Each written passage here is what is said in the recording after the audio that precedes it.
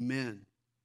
Well, in Romans chapter 11, beginning in verse 33, "Oh, the depth of the riches, both of the wisdom and knowledge of God. How unsearchable are his judgments and his ways past finding out. For who has known the mind of the Lord? Or who has become his counselor? Or who has first given to him, and it shall be repaid to him? For of him and through him and to him are all things, to whom be glory forever. Amen." Today we live in the midst of an information explosion. Never has the average person been privy to as much knowledge as they are today. With the internet and the click of a mouse, vast storehouses of data are at our fingertips. In the year 1292, the Sorbonne Library in Paris was home for 1,338 handwritten books. The library's cache of literature represented 90% of the accumulation of man's wisdom for the previous several thousand years. Today, over 4 times that many books, nearly 6,000 books, are published in the world every single day. Rewind the clock 100 years ago, and today, Sunday's edition of the Atlanta Journal contains more information than a person living in 1919 would have seen in a lifetime. There's a volcano of knowledge erupting all around us. Social commentator Chris Kimball points out in the early half of the 1900s, you had to have guts. Courage and drive were what society valued most. In the latter half of the 20th century, you had to have heart. Sensitivity and self-expression were the coveted characteristics of American culture. But he says now in the 21st century, the organ of emphasis is the brain. Today, you've got to be smart. Intelligence is the most desired human trait. There is, though, a danger with this ascendance of intelligence. For man can become so smart that he thinks he's catching up with God. Don't be so foolish. All of our knowledge is just a speck on top of a speck on top of a speck compared to God's superiority. I love Isaiah 40, verse 15. It's the passage that puts us in our place. The prophet says that compared to our great God, the nations are as a drop in a bucket and are counted as the small dust on the balance. Look, God lifts up the isles, that is the continents, as a very little thing. A while back, I saw a headline in the USA Today newspaper that was entitled, "Federal Officials Look at Smart Airbag Technology." The article discussed the high-tech development of computer sensors that help in the safe deployment of airbags in cars in the event of a crash. But what captured my attention were those 3 words in the headline, smart airbag. And it hit me. I know a lot of people who could be classified as a smart airbag. Hey, the person who deceives himself into thinking that he can question God's wisdom or that God needs his help or counsel is nothing but a smart airbag. You know, religious and secular historians alike consider the Apostle Paul as one of the most brilliant human minds that ever lived. In addition to his natural intellectual prowess, God revealed volumes of spiritual insight to Paul. Of the 27 New Testament books, Paul wrote over half. He was given the lion's share of New Covenant theology. God entrusted Paul with a mountain of strategic truth. Boy, when I get to heaven, one of the first things I'm going to do, I'm planning on a very long sit-down conversation with the Apostle Paul. Yet in our text today, Paul concludes that what God had revealed to him was just a thimble full of wisdom compared to the endless ocean of divine truth. That in essence, Paul was living under an eyedropper where buckets of truth were yet to be emptied. We consider Paul the greatest theologian of all time, but Paul saw himself as having barely scratched the surface. He had lowered his bucket into a bottomless well. It's amazing that Paul's confession of naivety comes after some of his deepest theological thoughts. Romans 9 through 11 here are mind-grinding theology. It'll fry your gray matter. It's some of the weightiest, most cerebral arguments ever advanced. And you'd think when Paul finally shifts gears, he'd pat himself on the back for such profundity. But no. After applying himself to the knowledge of God, what impresses Paul most was not how much he knew, but how much there was to know. Stretching out his mind towards God expanded his heart for God. God's grandeur, His wisdom, and His working stirred Paul's heart and endeared him to the God he served, but would never fully understand. And Paul's contemplation here was rewarded with both greater adoration and a strengthened dedication. I think our contemplation of these verses will do the same for us. In the last 4 verses here of Romans chapter 11, Paul looks in 3 directions. To the depths of God's wisdom, and to the height of God's ways, and to the center of God's will. Wisdom so deep, ways so high, a will so prevalent. None of us can completely grasp it all. Paul wants to make certain that no one becomes a smart airbag. First, let's look at the depth of God's wisdom. Read again verse 33. Oh, the depths of the riches, both of the wisdom and knowledge of God. You know, knowledge involves the gathering of information. Wisdom is the skill to use the information that's been gathered. And God is rich in both wisdom and knowledge. I'm not being irreverent when I say this, but God is the one true know-it-all. He is. Nothing is hidden from God. God is never surprised by new findings or new developments. He knows everything there is to know. He's capable of learning nothing. The theologians say that God is omniscient. The term means all-knowing. And God is also all-wise. He's never perplexed or stumped or baffled or caught off guard. There's no problem He can't solve. There's no riddle He can't answer. No knot He can't untangle. In his book, The Knowledge of the Holy, A.W. Tozer writes this about the nature of the God we serve.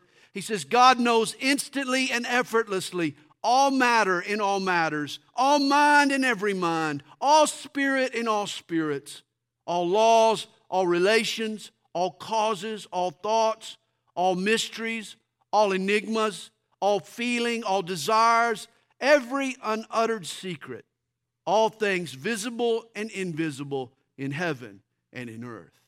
I suppose that about sums it up. God is like an artist, constantly at his best.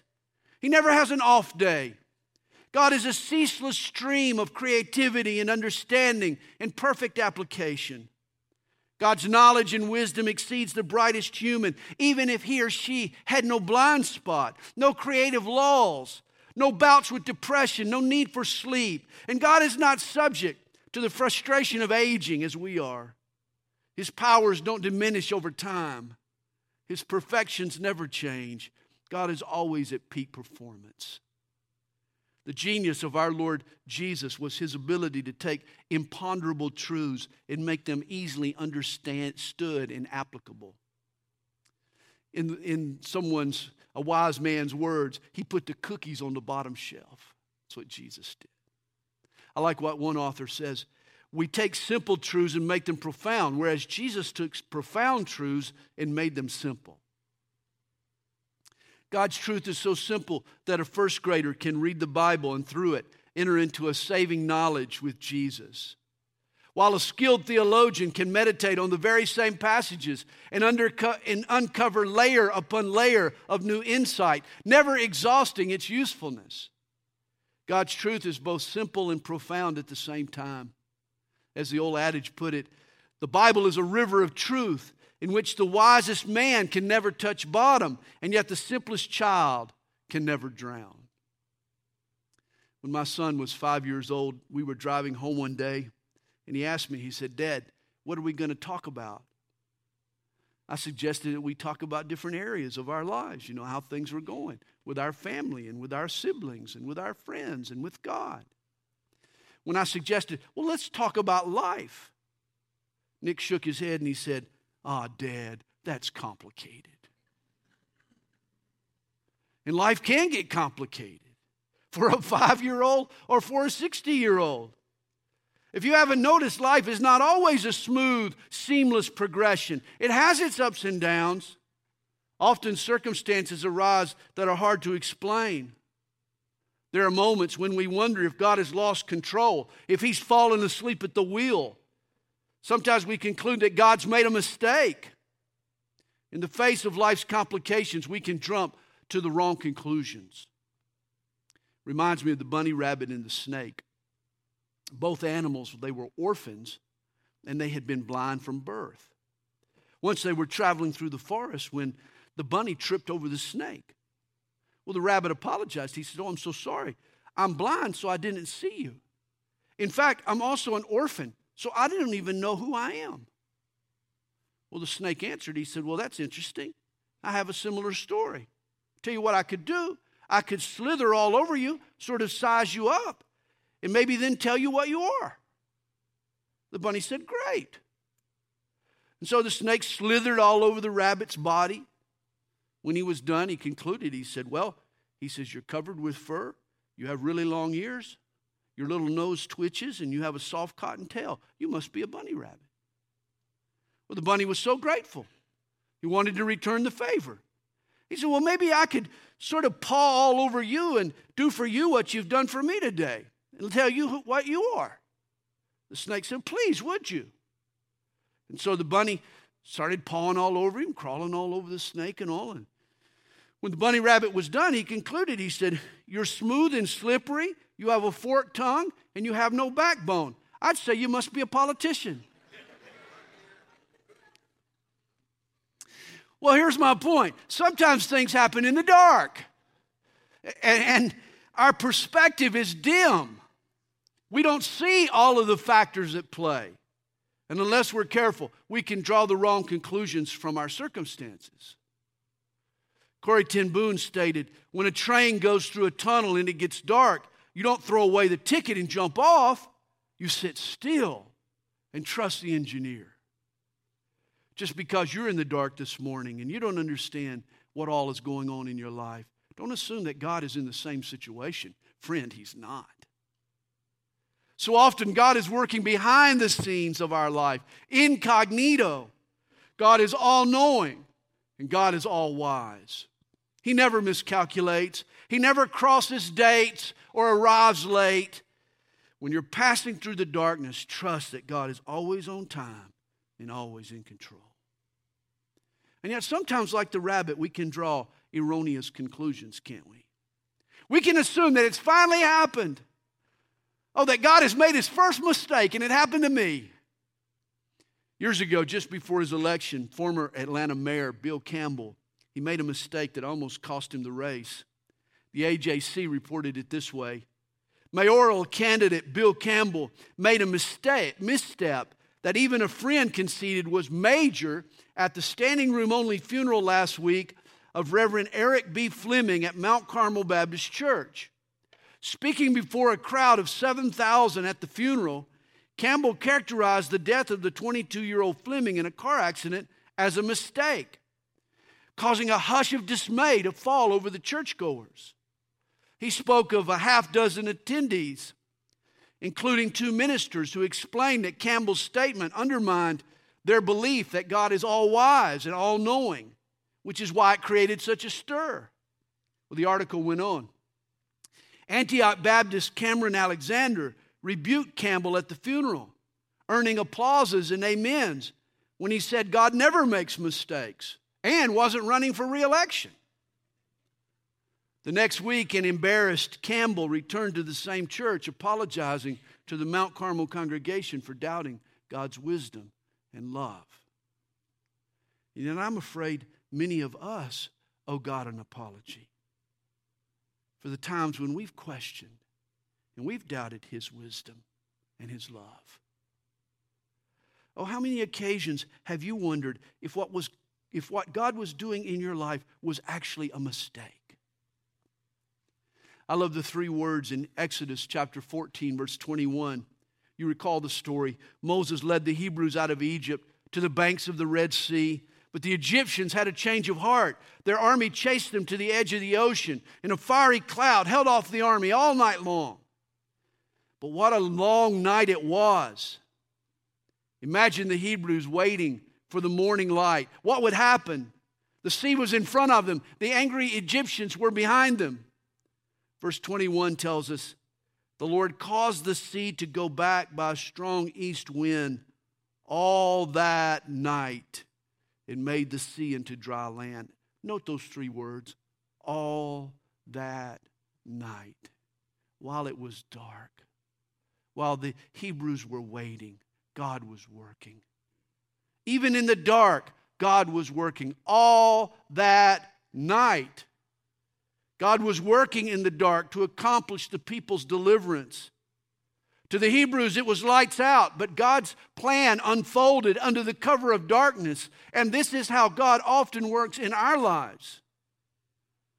It reminds me of the little boy who was scared of the dark. Late one night, his mother asked him to go fetch the broom off the back porch. He balked. He said, "But Mommy, it's dark out there." The mother told him, said, "Honey, don't worry. Jesus is always with you. He's with you wherever you go, even when you're in the dark." The little guy, he walked over to the back door, cracked it open a fraction, and then he called out, "Hey, Jesus, if you're out there, how about handing me that broom?" Hey, Jesus is with us even in the dark places. Oh, never underestimate the depth of God's wisdom. But also look at the height of God's ways. Verse 33 says, how unsearchable are his judgments, and his ways past finding out. For who has known the mind of the Lord, or who has become his counselor, or who has first given to him, and it shall be repaid to him? In other words, when you check the universe's pecking order, I think you'll find God at the top of the heap. Look to the tallest mountain, the precipice of the world. There you'll find Jesus. He's the king of the hill. No one can ascend to God's rung on the ladder. He looks up to no one. He looks down on everyone.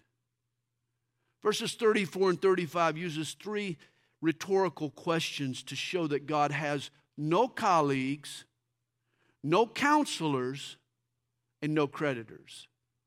No colleagues, no counselors, and no creditors. He never needs help. Never has, never will. Hypothetically speaking, if God did ever have a problem where he needed help, where would he turn? There's no one who really knows his concerns. There's nowhere for him to go for counsel. There's nobody to whom he owes an explanation.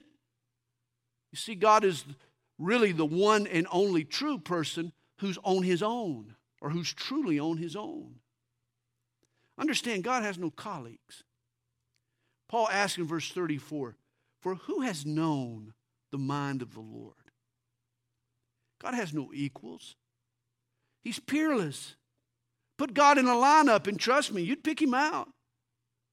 No one thinks on God's level or sees from his perspective.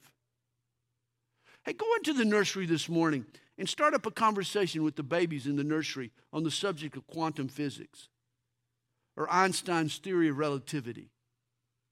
Goo goo and gaga is about all you'll get on the subject. And yet those babies come closer to explaining the complexities of particle physics than we come to fully explaining God. The sum of all our knowledge is little more than a goo goo and a gaga compared to the vastness of our God. What we know of God would be zero if he hadn't have chosen to reveal himself to us through his word, through the Bible. In Isaiah 55, verses 8 and 9, the prophet speaks of our unlimited God. He says, for my thoughts are not your thoughts, nor are your ways my ways.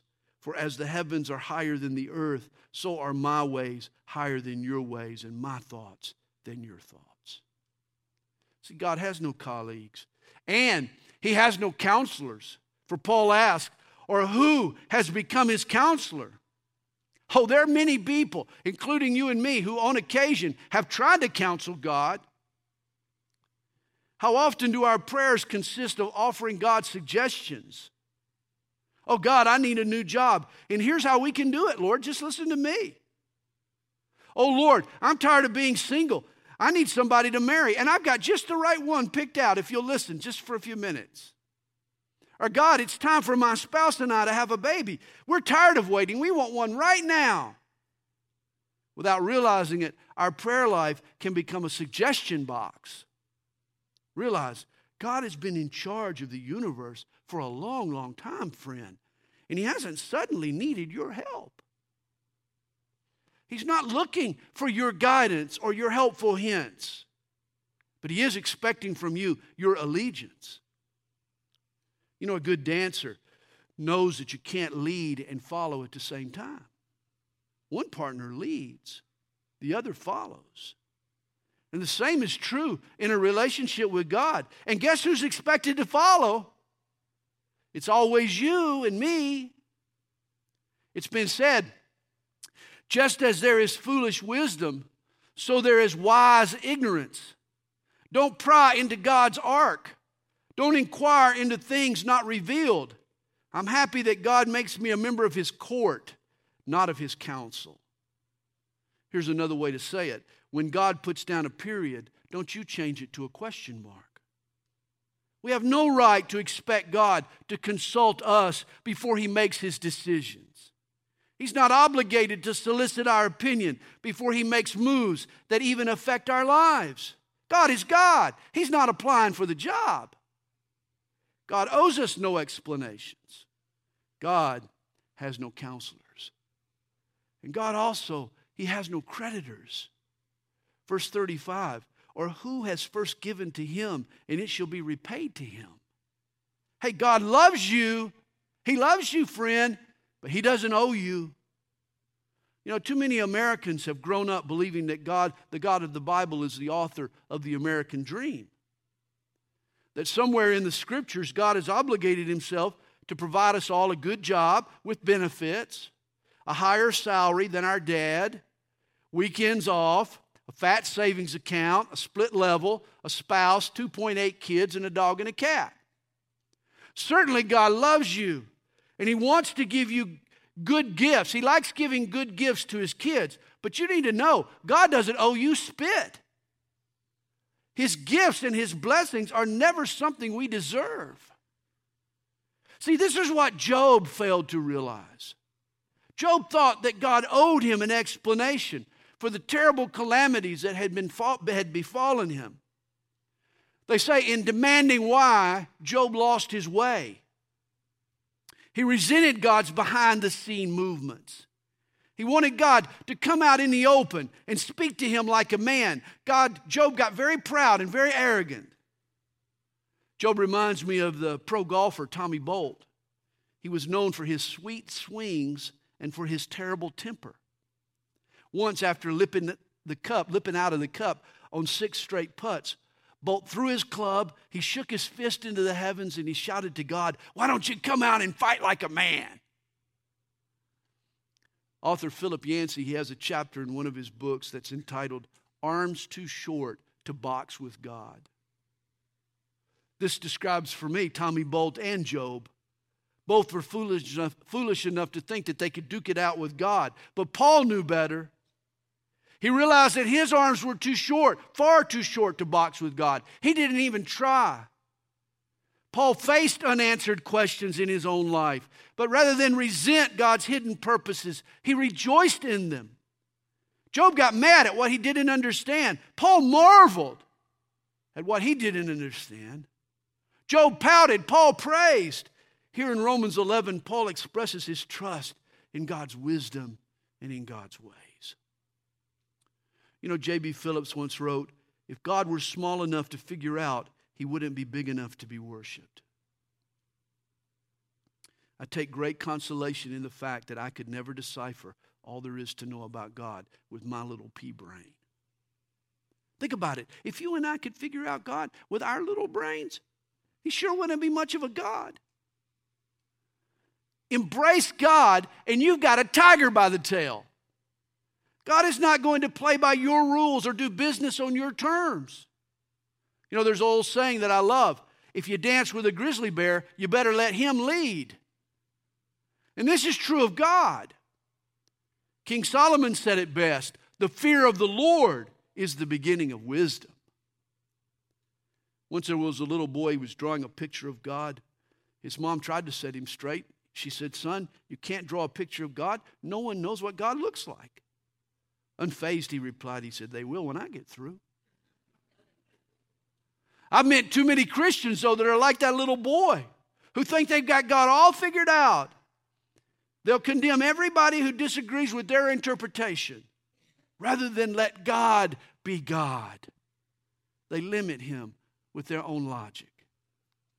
All human beings are capable at times of stuffing God into the box of their own ignorance. Verse 33 tells us that God's wisdom is unsearchable and his ways past finding out. The New American Standard translation uses the terms unsearchable and unfathomable. I don't say that right. Unfathomable. Something like that. I could do it better with all my teeth, but that's coming. Deuteronomy 29, verse 29 tells us, the secret things belong to the Lord our God. The secret things belong to the Lord our God. Mystical Jews, they have a name for God. They call him Ein Sof, which literally means without limit. God is infinite. Man is finite. And that presents us a problem. How can our limited mind discern this limitless God? It's obvious God's wisdom is unsearchable. This is why man could never discover God on his own. God is never found. God's wisdom and his truth is beyond our reach. Thus, it has to be revealed to us. You know, when my kids were tots, we'd play hide and seek. And I was a pretty clever hider. I could hide in places where my kids would never find me. But that wasn't the point. The fun was not staying hid, it was getting found. And this is how God feels. You don't find God. He makes himself findable. He reveals himself to us. You search for God would have ended in despair had God not chosen to reveal himself to you. The knowledge of God comes to us not through investigation, but through revelation. We learn of God. We experience God, not because we've reached up to pull him down, but because he's stooped down to be with us. In his grace, God has simplified his wisdom. He's made himself knowable through his word. God has taken his boundless, limitless knowledge and wisdom and dressed it in the straitjacket of finite language and limited logic. The passage I quoted earlier, Deuteronomy 29, verse 29, concludes this way. The secret things belong to the Lord, but those things which are revealed belong to us and to our children forever. God's wisdom is not only unsearchable, but it's also unfathomable. The Greek word means untraceable. The steps that God takes, the logic that he employs, the grids through which he analyzes situations don't always show up on our radar. They're untraceable. The TSA scanners at the airport, they can detect an array of items, but not the Holy Spirit. Psalm 77 discusses the mysterious parting of the Red Sea. You remember the story. The psalm says of God, the voice of your thunder was in the whirlwind. The lightnings lit up the world. The earth trembled and shook. Your way was in the sea, your path in the great waters, and your footsteps were not known. It was all over their head. I believe one of the chief reasons for the here and now is to teach us to trust God even when we can't trace him. When the storms of life blow across the sands of time and God's footprints disappear from our view, what do? Do we still trust that he's there? Always remember, what's over my head is still under God's feet. What's over my head is still under God's feet. I love this prayer. I cannot grasp your mind, but with my whole heart, I trust your love. Paul looked to the depth of God's wisdom and to the height of God's ways. And finally, he looked to the center of God's will. He says in verse 36, for of him and through him and to him are all things, to whom be glory forever. Amen. The deeper Paul probes into the world around him, he sees God's purposes carried out in all areas of his life. You know, God is the hub, according to Paul. The axis around which everything else in life spins. God's prevailing presence and providence, His overarching plans will never fail. At the heart of every situation stands God. God's architectural stamp is on the plans of the universe. See, all that happens is of Him. Look, and you'll see God's name written in the corner of the canvas. It's etched on the base of the vase. He is the artist. He is the architect. He makes all things beautiful in His time. The universe is also through Him.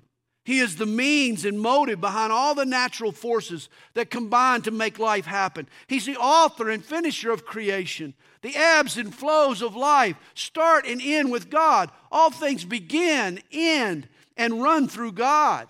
All things are through Him, and all things are to Him. God is the planner. He is the means. He is the ambition of all things. God is the single thread that weaves throughout the universe and ties all things together. Everything is to His praise. The drama we call life ultimately ends in bringing Him glory. In those times when a tornado touches down and wipes out an entire town, when things like that happen, we wonder how this can be of Him and through Him and to Him. And yet the Bible declares that it is. Friends, right now we see through a glass dimly, but ultimately all things will work to His glory. Verse 36 reminds me of the Sunday breakfast when the little boy had too much waffle and too little time to eat that waffle. His parents were late for church, so they rushed him out of the house. Rather than waste a perfectly good waffle, the little guy stuck it in his pocket. He figured that he could finish it later that morning. Well, at church, the pastor talked about the omnipresence of God, that He's everywhere at all times. And this upset the little boy. About halfway through the sermon, he prayed, God, if you're in my pocket, please don't eat my waffle. And yet God is in our pockets, or better yet, we're in His pocket. Life is God's idea, and whether we realize it or not, He is involved in all that happens to us.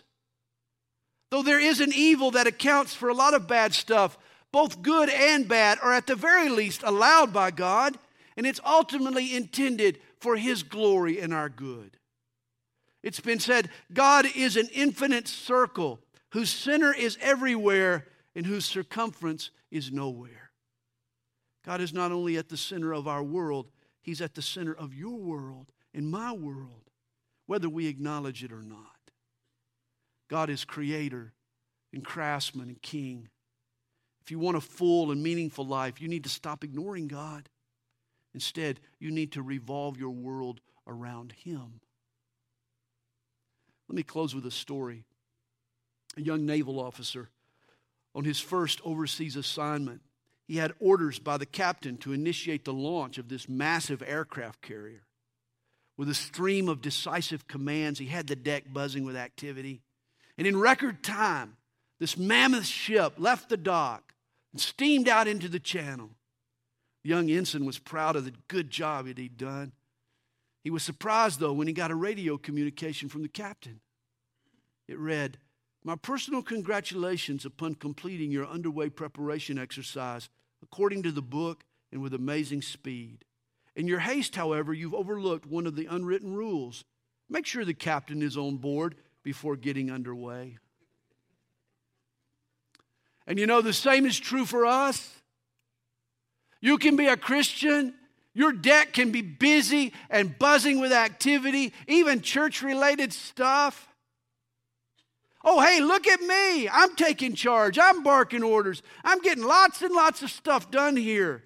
You think you're running the ship just fine by yourself, but don't be a smart airbag. Before you set sail, make sure that the captain is on board and at the helm.